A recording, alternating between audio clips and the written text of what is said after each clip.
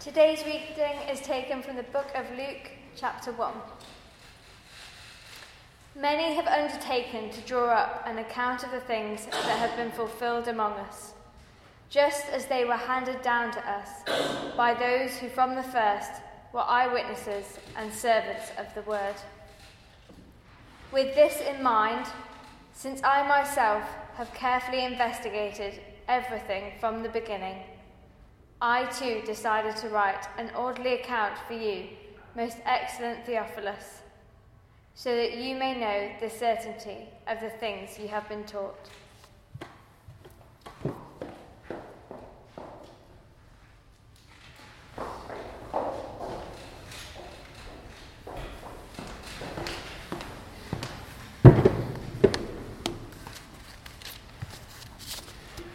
Good afternoon, everyone. It's great to be with you this afternoon. Thank you for giving up your lunch hour to be here. And today we are beginning, as James said, a new sermon series exploring the opening chapter of Luke's Gospel, Luke's biography of Jesus Christ. So over the next few Tuesdays, we'll look at some events and stories that in one way may feel very familiar.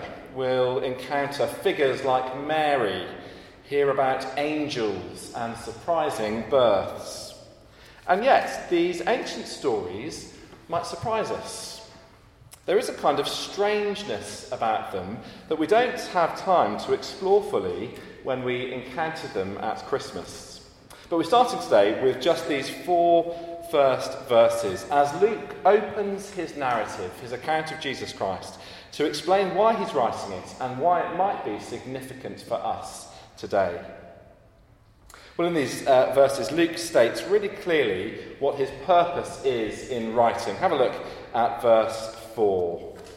He says that he too decided to write an account for Theophilus so that you may know the certainty of the things that you have been taught.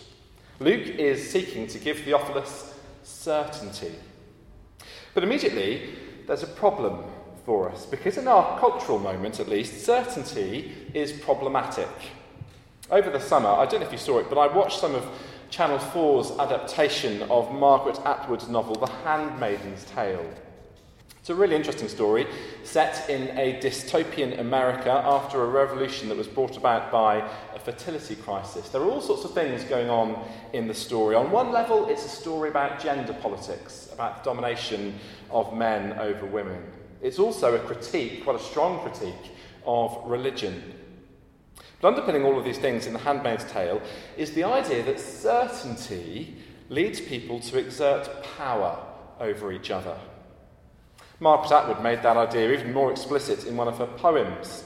In her 1981 anthology called True Stories, there's a poem of the same name, which ends with the words, "The true story is vicious and multiple, and untrue after all. Why do you need it? Don't ever ask for the true story." Now, understood that way, certainty is a view of the world where every question is answered and every doubt is dismissed.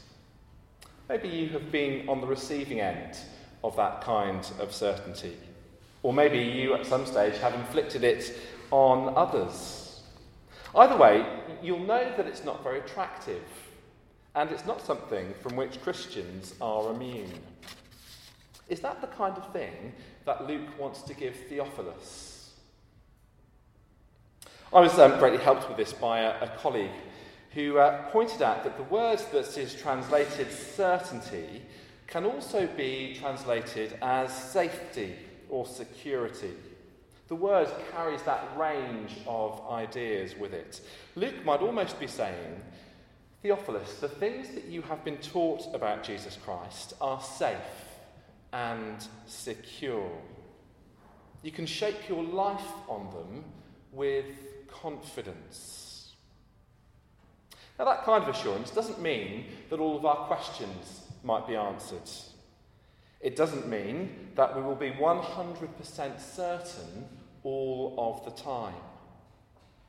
But it does lead to a confidence that is open to God and open to others.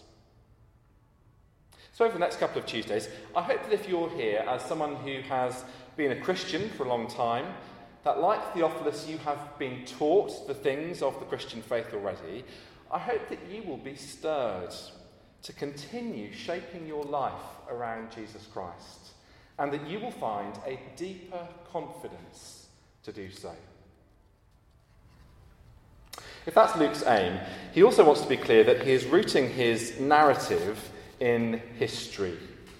He begins with where he has sourced his information about Jesus Christ. He says in verse 1, "Many have undertaken to draw up an account of the things that have been fulfilled among us, just as they were handed to us by those who from the first were eyewitnesses and servants of the word." Within the first decades after Jesus' life, there was a great deal of information flying around about him.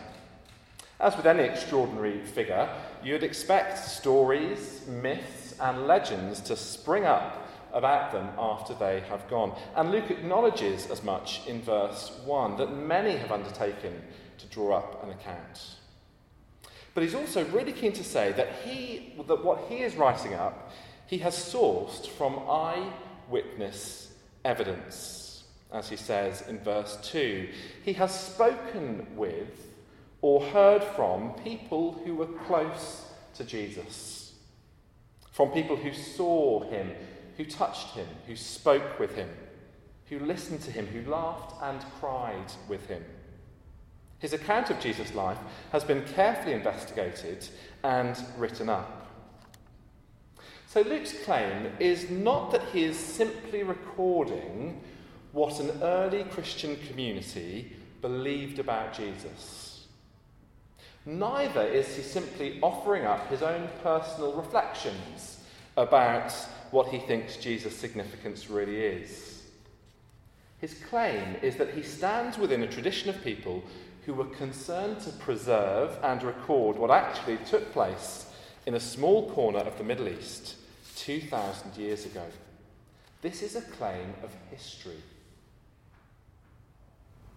A few years ago, the scientist and broadcaster Adam Rutherford, you may have heard his programme on Radio 4, took part in a course run by his local church designed to help people explore the Christian faith. He wrote a blog after each session that he went to. I think there were 8 or 10 sessions, and just recorded his reflections about what he'd learnt and heard and how he found it. It made for really interesting reading. Rutherford is, I think, still a convinced atheist, but he was genuinely interested in why Christians believed as they did. He wanted to know why Christianity mattered to people. But his major issue that he came back to time and time again in the blog series was over the question of historicity. As he put it in one blog, would the message of Christianity really change if it turned out that Jesus Christ retired from public life and moved into a bungalow in East Sheen? Why does the story have to be true to carry meaning? Now, there's lots that we might want to say to that, but his objection demonstrated one thing at least. He understood that before anything else, the Christian message is a claim of history, a claim about something that really happened, that really took place 2,000 or so years ago. It might be that you are here today and perhaps you wouldn't call yourself a Christian, that you are interested, like Adam Rutherford, in Christian things, but not persuaded by the claims of Christianity.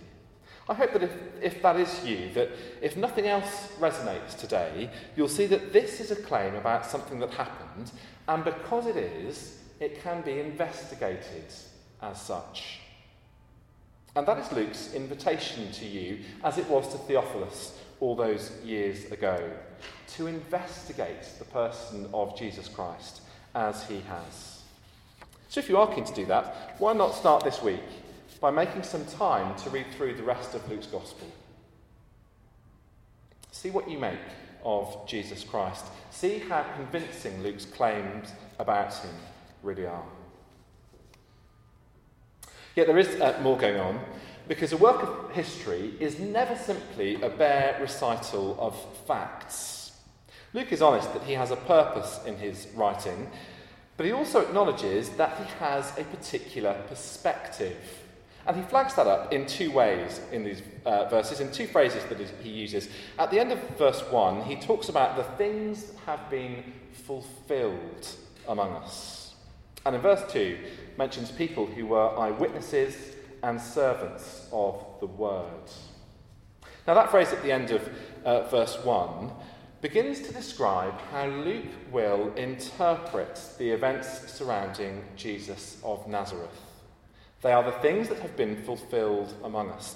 In other words, the story of Jesus fits into a much wider story.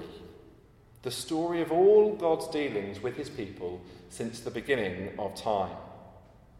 And Luke claims that the wider story that you read about through the Old Testament is going to focus in on Jesus Christ.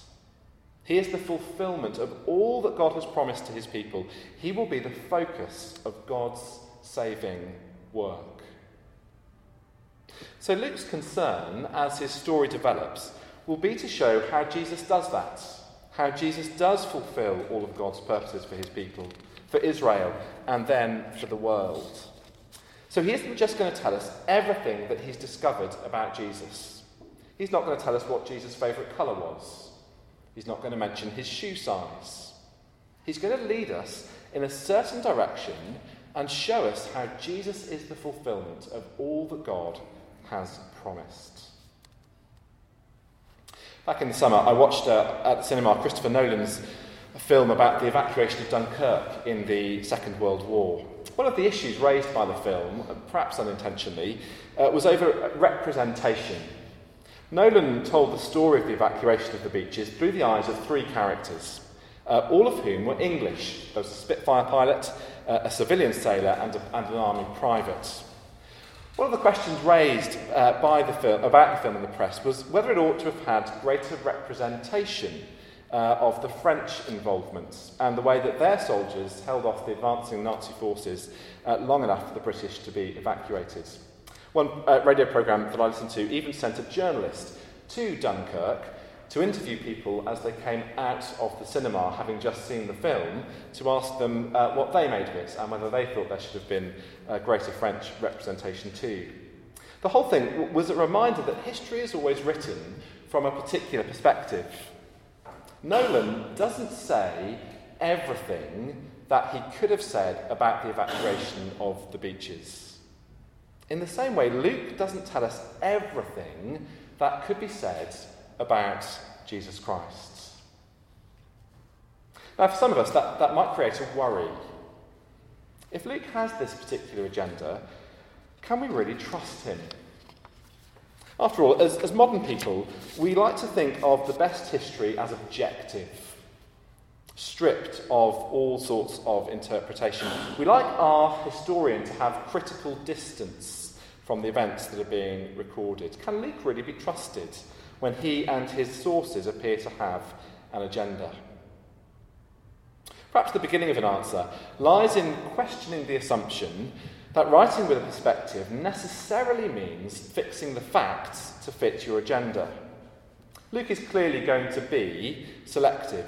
He'll include some things and leave others out, according to whether or not they'll help with his purpose and perspective.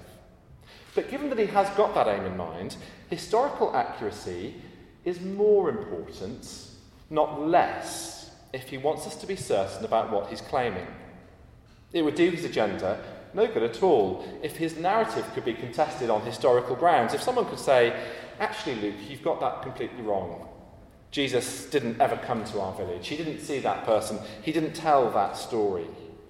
If his narrative could be contested like that, his purpose would be completely pointless.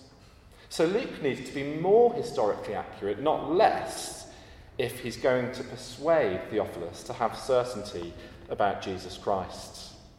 So as you go through the Gospel, you'll see Luke going to great lengths to show that his work is a carefully constructed history.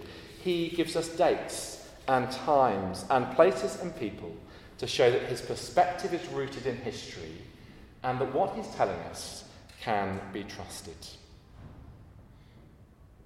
Luke's purpose, his process, and his perspective. I hope that whatever else is going on in your life at the moment, that you will continue to discover the person of Jesus Christ. And as you do, that you will be persuaded to trust him every day and to live for him in all that you do.